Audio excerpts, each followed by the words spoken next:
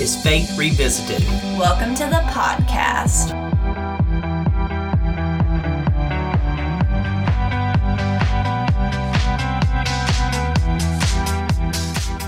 On Faith Revisited, we'll talk about our own church as we're constantly trying to adapt to an ever-changing world as a downtown historic church.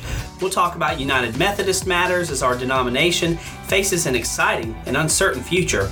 We'll explore church leadership in the 21st century. And we'll talk to different faith leaders about their perspectives of religion today, how we can be more authentic, stop alienating people, and how faith is more important than ever to connect us to God and each other. Hey, maybe we'll touch on a topic that speaks to exactly where you are in your faith. We won't know until we try, right? Let's do it. Hey guys, welcome to this new episode of the Faith Revisited podcast. I'm Ben. And I'm Molly. And we are here to sort of rehash and chop up. We just had our first Sunday back with in-person worship this past Sunday. And so we promised each other we would not talk about it after worship. We're going to save it for y'all. So here we are. We're ready to chop it up and talk about what we did, what went good, what could be better, different things we learned and experienced. Yeah, I'll say it was very difficult for us not to chat about it right after because we're both sitting there like, we want to say so many things. And we're like, wait, no, cut it down. We need to. Yeah, I think we even started talking about it. And I was like, wait, we aren't doing an episode. Stop. Cut it off. I know. So here we go. Initial impressions, Ben, how was the week leading up to it? We recorded our last podcast episode. If you didn't listen to it, that was just a recap of where we've been, all that kind of stuff. How did the week go? Were you stressed? Normally you would be. What was it like? It's funny. I anticipated myself to be more anxious than I ended up being. Mm-hmm. And part of that is somewhere around Thursday or Friday. And I'm not going to say I thought of this. I'd like to think that God sort of reminded me that, just chill out. You've got really good leaders all around you. You don't have to worry about whether or not we'll go online. You don't have to worry about whether or not the kids will be safe and, a system will be in place. Like, you've got wonderful people doing all these things. Like focus on what you do. And what I do is lead worship and preach. And so by Friday and Saturday, it was excitement, but much less anxiety. Yeah, it was very odd. You gave me stress dreams right before.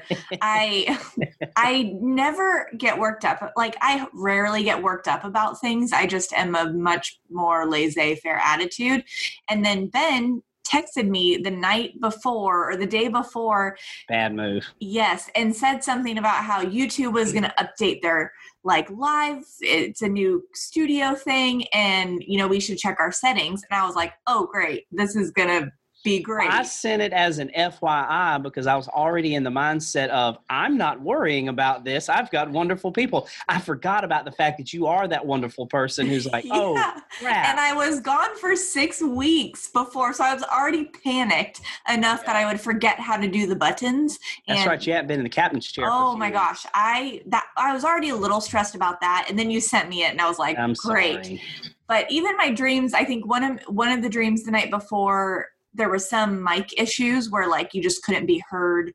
I wasn't even stressed about the YouTube things. I was like, we only get about 10 viewers on YouTube live. So I was like, it'll be fine. We'll record it and then we'll publish it to YouTube after. And those people will switch over to a different platform. And then I had another dream that an older person was up in the balcony shuffling around and almost kept tripping everywhere. And so luckily it wasn't dreams about the actual live stream. Mostly. So yeah, thank you, Ben. So I woke up with my heart pounding out of my chest the night before, and I laid up since 5 or 6 a.m. Okay, I'm ready to go. So good for you for not stressing. That was the only time I've ever panicked before. Well, and I will say it made me both proud and also very pastoral because I had a feeling by Saturday because we've got this team of 5. We made you all stand up and let everybody clap for you on Sunday because for 31 straight Sundays, y'all have been producing a live stream and learning new things. Yeah. And what was so funny, and I almost knew this was going to happen. And we have a text group, and I didn't even put this in the text group. But on Saturday, I said to Katie, my wife, I said, one of my missions tomorrow is I'm going to be the least anxious person in the room.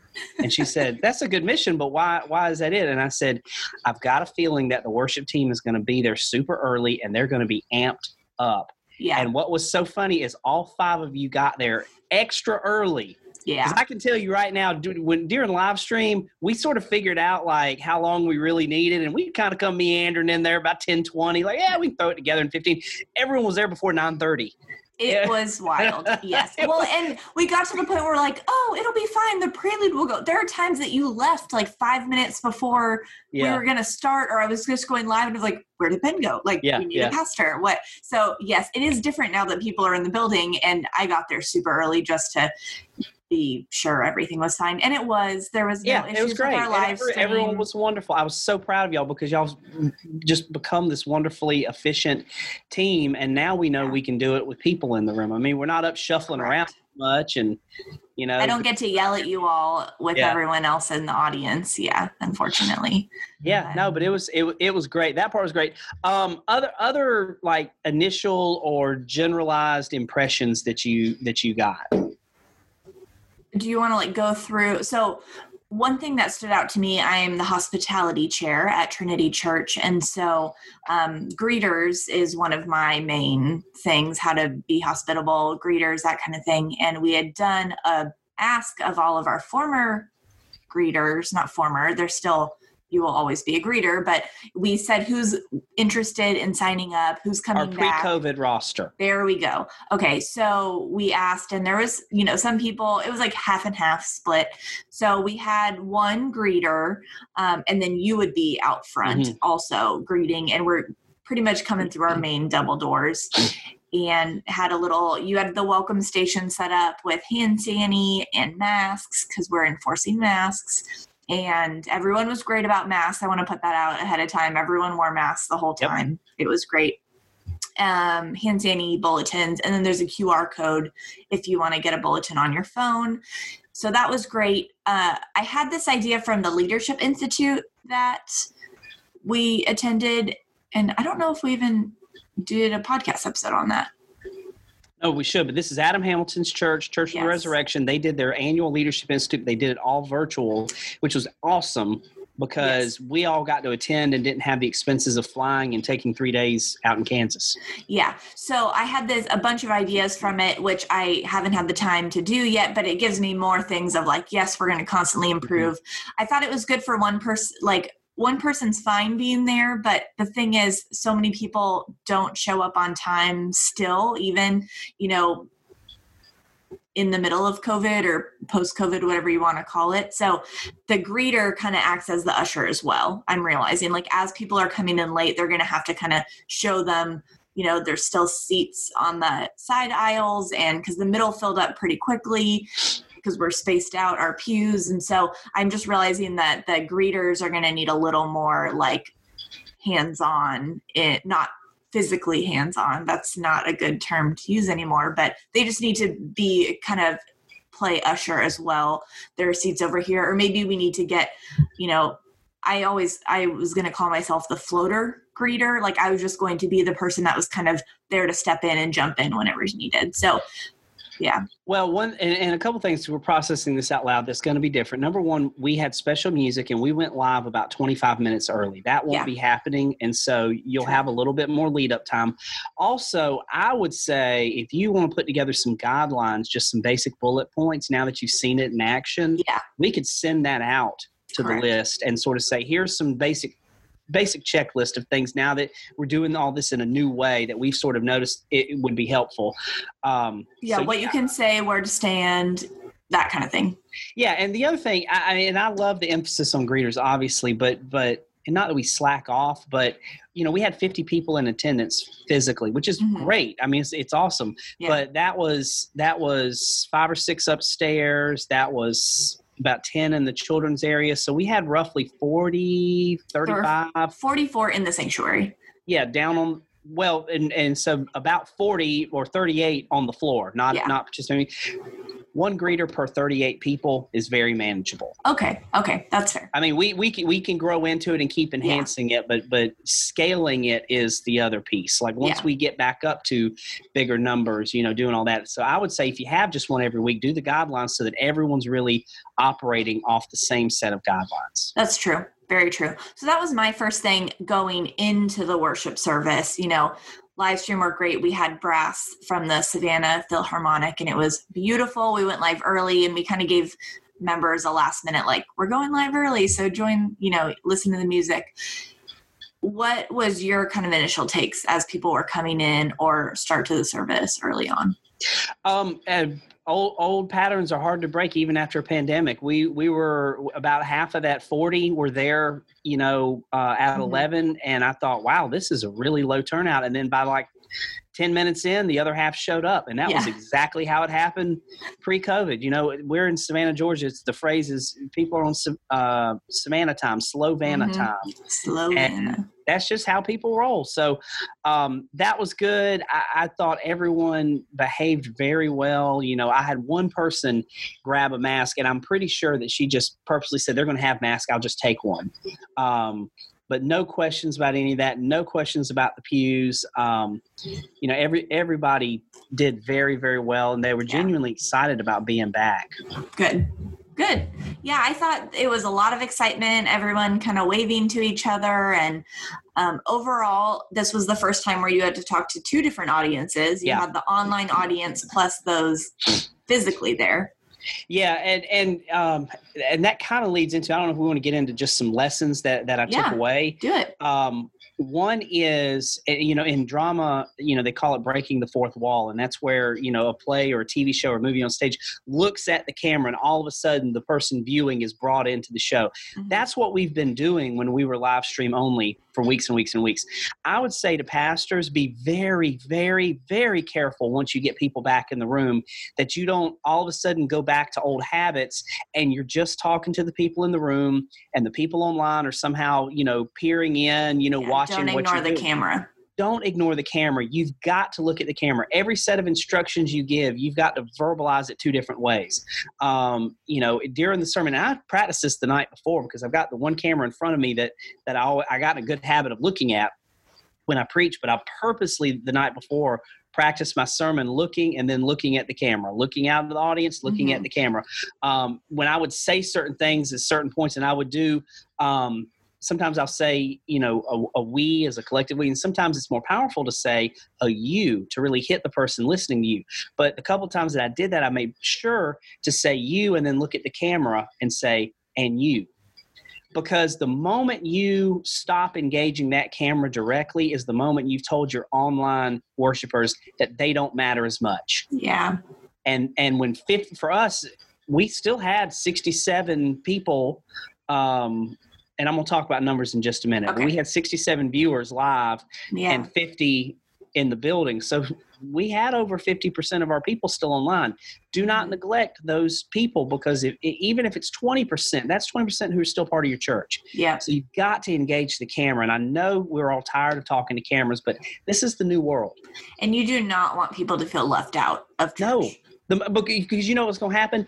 More so than when in physical terms. In physical terms, when someone feels left out, they'll keep coming because it's habit. Their body's into it. It's a very, very embodied thing. But it is so easy because we do it all the time. The moment you feel left out when you're watching something, click, turn the channel. Yep. Just like the moment I get bored with the TV show, click. Or pick up your phone, do something else, and I'm done. Completely tune out. Yep. I'm done. And I'm probably not coming back because it still takes, we try to make it as friction-free as possible to worship online, but it still takes a little work, some clicking, some doing and things like that. So you've got to engage your people online. The other thing that I learned, and we talked about this part directly after worship because you've worked with me long enough now that you know I'm a numbers guy. And you very proudly came up and you had written down not only how many were online, this is how many were on Facebook, this is how many were on YouTube, this is how many were on the website, had the whole breakdown there. And what was interesting is, and I told you this is what jumped out as soon as you gave the numbers. We had 67 individual views, right? Live views. we've averaged between 60 and 90 during this crisis, closer to 90 early on. And those numbers over the summer dwindled some. Correct. The last 5 or 6 weeks, we've actually probably been in the high 50s. It's been very low. So for our normal turnout, yeah. Yeah. And so what was interesting was online went up, even though 50 people gathered in the building. So which tells you what? Which tells me that those 50 people who gathered in the building, by and large, probably were not watching online. Because our attendance, if you count it that way, went from 60, 70, 75 to 117. Yeah. Just by reopening the building. So, and the online ticked up a little bit. And so that's a really important thing. And just, you're going to have to probably tell me to get off my soapbox. So numbers are really key. Yes. And I want to bust a couple of myths on numbers that are sort of floating out there. Okay. Myth number 1, every view needs a multiplier. So you assume a house of 3, everybody's watching, so multiply by this, and you average it out. And there's some multipliers that go up as views times 2.65, which was, I think, something near what our conference said to do. And other people say, well, it's 1.7. Count individual views as individual views. The moment you start doing fuzzy math is the moment you start lying about your numbers. You start telling false narratives about what's actually happening. You're much better off to get a baseline based on the most conservative estimates possible, because as preachers, we are, I'm trying to see if I can say this word on the podcast, we are whores for numbers, okay? We love to measure ourselves off of numbers. We'll do anything it takes to get those numbers up, okay? Yeah. And that's the wrong measurement. If anything, COVID has taught us to stop measuring numbers, because that's basically like measuring butts and seats. And we know butts and pews don't equal discipleship. You have to measure engagement. And so myth number 2 is individual views are not accurate at all. And I've seen churches of all sizes, like they were worshiping pre-COVID 250 and they're claiming 1,280 people.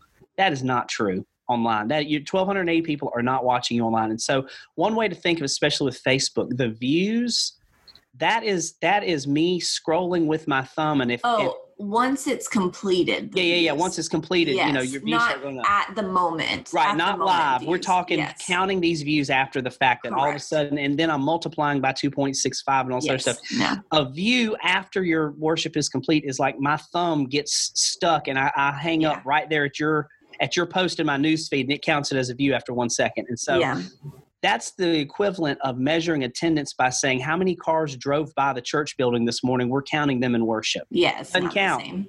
Doesn't count. Stop counting them. So a couple of numbers that I've started counting that I think are important numbers. Number 1 is obviously live people in there physically. Number 2 is peak live views on Facebook. Okay. Peak live views. That's people watching in the moment. Peak live views. Number 3 is I am measuring 3-minute engagement on Facebook. If you manage a Facebook page, you know all these things. You look at the post. Do not measure 1-second views. That's again those click buys. 3-minute views is someone took the intention, or maybe 1 minute or 3 minute, whatever the minutes views. That is someone sat down and watched. Correct. The other one that's interesting is average view time. And now you want something that's going to hurt a pastor's ego real quick? Go look at your average view time. Like 12 minutes? Oh. A lot less? 3.5. 3.5. Okay, but that also accounts for the people scrolling by. It's the click buys, okay? And so so you know it's going to be a low number, but amping that up, because you're measuring engagement, not clicks. So the engagement means you watch longer. Does your spreadsheet of attendance now have like a bunch more columns? Yeah, it's got 5 or 6 more columns. And then I do a total online view, because we have different platforms. And so I'm measuring those weekly. But in doing that, like our annual conference requires these monthly reports of attendance. They're bunk. I'm not turning in another report. Yeah. Not going to do it. If my superintendent's listening, don't expect a report to be turned in. I will send you a customized report at the end of the year, though, to count actual engagement attendance. And I'm happy to do that. But it's overall, what they ask you to report. Okay. But overall, we'll bring us back. It's a 1-to-1. You're counting like the 3-minute views as a 1. Yeah. and then whoever's there and plus on other platforms. Yeah, so. It's 1-to-1. You get into measuring, well, this family file, and because then what will happen, like with us, is we do an engagement piece on Facebook. So all of a sudden the YouTube family has us on the TV, and then they pull out their phones and get on Facebook to engage. So it's really fuzzy math that you just don't engage in it. It gives you a baseline to then work towards and grow.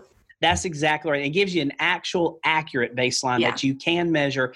A device was tuned in on this day, yada, yada. You're not guessing who was in the room and, all that. It is sweet, though, because, like when you were with your family, and I've had other people say, oh, you got like 8 people in the house watching this morning. I'm like, that's awesome, but we probably shouldn't count. Yeah. But it's good. Like, also, if you were to go through your membership numbers and take away the people that haven't been there for a year or two, your numbers would go down anyway. So, that's a lesson. Okay, so attendance. Yes, attendance, measure 1-to-1, be conservative, and this is your baseline. Build your baseline from here and grow from here. That's very important. Agreed. One of the other cool things that I've learned is we have started using the language of extending membership beyond into the digital world, beyond city limits, because usually someone's joined the church, they come down the aisle physically, and there they are. And so I've said, I'm going to push the boundaries of membership here and say, what does membership look like beyond the building? And just so happens, we've got a couple in Michigan who want to join. They've been watching since the beginning of the pandemic. Now, let me back up and say, this is the adult child of one of our members, but he was not engaged with the church whatsoever. And then COVID happens and he gets engaged, and he has not missed a Sunday. He and his wife, they give regularly. They are very plugged into our social media. They're very engaged. And so he sent a note this week and said, we want to join. So we're going to Zoom. And like we're doing now, we record this on Zoom, and we're going to introduce them to the church. I'm going to record the whole thing. I'm going to do the membership questions. I'm going to produce a little video and say, meet our newest members, here they are. And that's a way of honoring and identifying people beyond your physical boundaries, because that's how we need to start viewing the church. It's not in 4 walls. Yeah, is beyond physical boundaries. I was talking with some buddies, and we were talking about, he was frustrated. Like, he's like, I don't ever want to shut a church fully down again. And I'm like, yeah, but we didn't. He's like, yeah, I know. But that's just it. We think when we shut the building down, we shut the church down, but we didn't shut down. Pastors worked hard trying to learn how to do all this. Probably harder than they were before. Oh yeah. We're very much more responsibility than a sermon on Sundays. Oh yeah. So understanding your membership beyond your walls is going to be important. So we keep talking about, and we're going to flesh this out more by the first of the year, but we're looking at launching a Facebook online campus of our church. And we'll do an episode on this. I don't want to, get too far into it. If you want to hear some of the ideas about that, we did record a podcast episode a couple ago, which was Nona Jones's book. That's right. So we did do a podcast episode after we had read her book. Yeah, so go back. That's basically the blueprint we're going to be working off of. And that's going to be one of the keys, because it's more than getting members in Michigan. It's then asking, how can members in Michigan engage with the church online? And so grow in their faith. That's right. And putting down that infrastructure so that you can create a discipleship path, whether you're in person or online. So people can grow in their faith. So cool. It was really neat. I've told people I could not have scripted the day any better. And part of that was, and I'd like to think maybe some of my spiritual disciplines have paid off, that I was not anxious. I felt great. I was at ease. I felt wonderful preaching. It was neat. What was funny was our little worship group.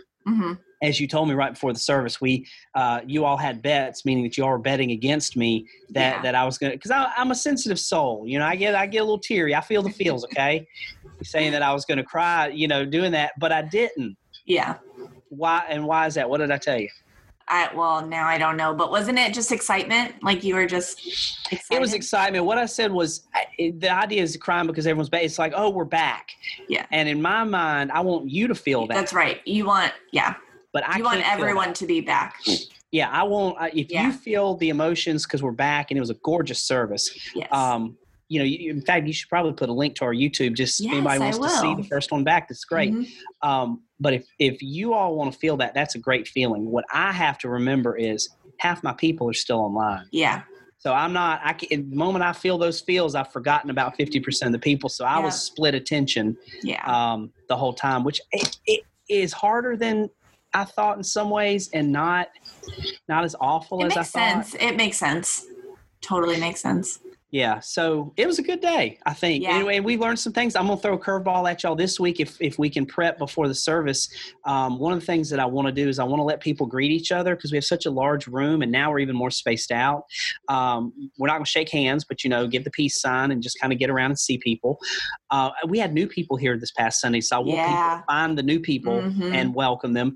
But that's where I'm going to shift my gaze and look at a side camera. We're going to shut off the speakers in the room, but I'm going to talk directly to the online audience. And so that's going to be, I hope, an even better way of engaging them is to take about a minute and a half to do a special online only welcome and just kind of tell them what's going to happen next and all this other kind of stuff while the people in the room move around. Yeah. We also made one last change. What did you think about the ending where we sat for the postlude for the music at the end?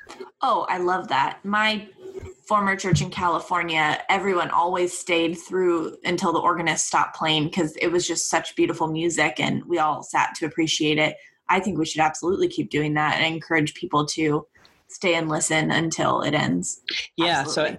So when I served a church in Macon, and we did that every week, and it was a little awkward to me at first, but then you kind of got used to it. And basically what it does is it gives you, after the pastor says the benediction, rather than jumping up and leaving, it gives you a chance to take a couple minutes just to center yourself, to just to connect with God just one more time musically, and then you can go out. Yeah. But what it also does is it helps our online folks enjoy the postlude like they've been enjoying without people mulling around and talking and being loud. So it was, I thought it was a good shift and very worshipful. Yeah. And I think people were good with it. So yeah. How was doing the sharing of our joys and concerns? We've talked plenty about that. We do that, as a response thing. People comment in what they want. How was it having people in the room and at home? It was different. I thought it went well. I think that was the one moment of worship that I was a little bit more anxious because when it's just the five of us in the room, like I sort of know to just gab a little bit because there's like a 7 to 10 second delay between what I'm saying and when you're watching online, sometimes more. Yeah, it could be more based on Wi-Fi speed. So, but when there's five of us in the room, like y'all are moving around sometimes, and I mean, I can gab a little bit, but I felt so on the spot, because there's like 40 people looking at me, watching you just stall for something to happen, for time. And what they didn't understand was they could post too. I invited them to pull out their phones. They logged on. I had a couple people mention like, "This is really cool. Like I'm in the room and I'm connected to the online folks," but nobody in the room posted their own stuff. Yeah. And I was like, okay, somebody needs to post something quickly. I was a little more anxious, but I thought that went well. And I think I kind of know how to work through some of that a little more with instructions. But I think it was good. I did get a couple of nice comments back from online worshipers saying how good they thought it was and how connected they felt. Okay, that's great. I think we were on the right track there. Yay. That's awesome. Yeah. So moving forward, we don't really have a schedule of episodes, but obviously we're going to keep, processing out loud things that we're doing and learning. Yeah. This ties right into my doctoral ministry work. And so I want to talk about that some more. Tune in next coming episodes as we sort of get into the fall and get into Advent.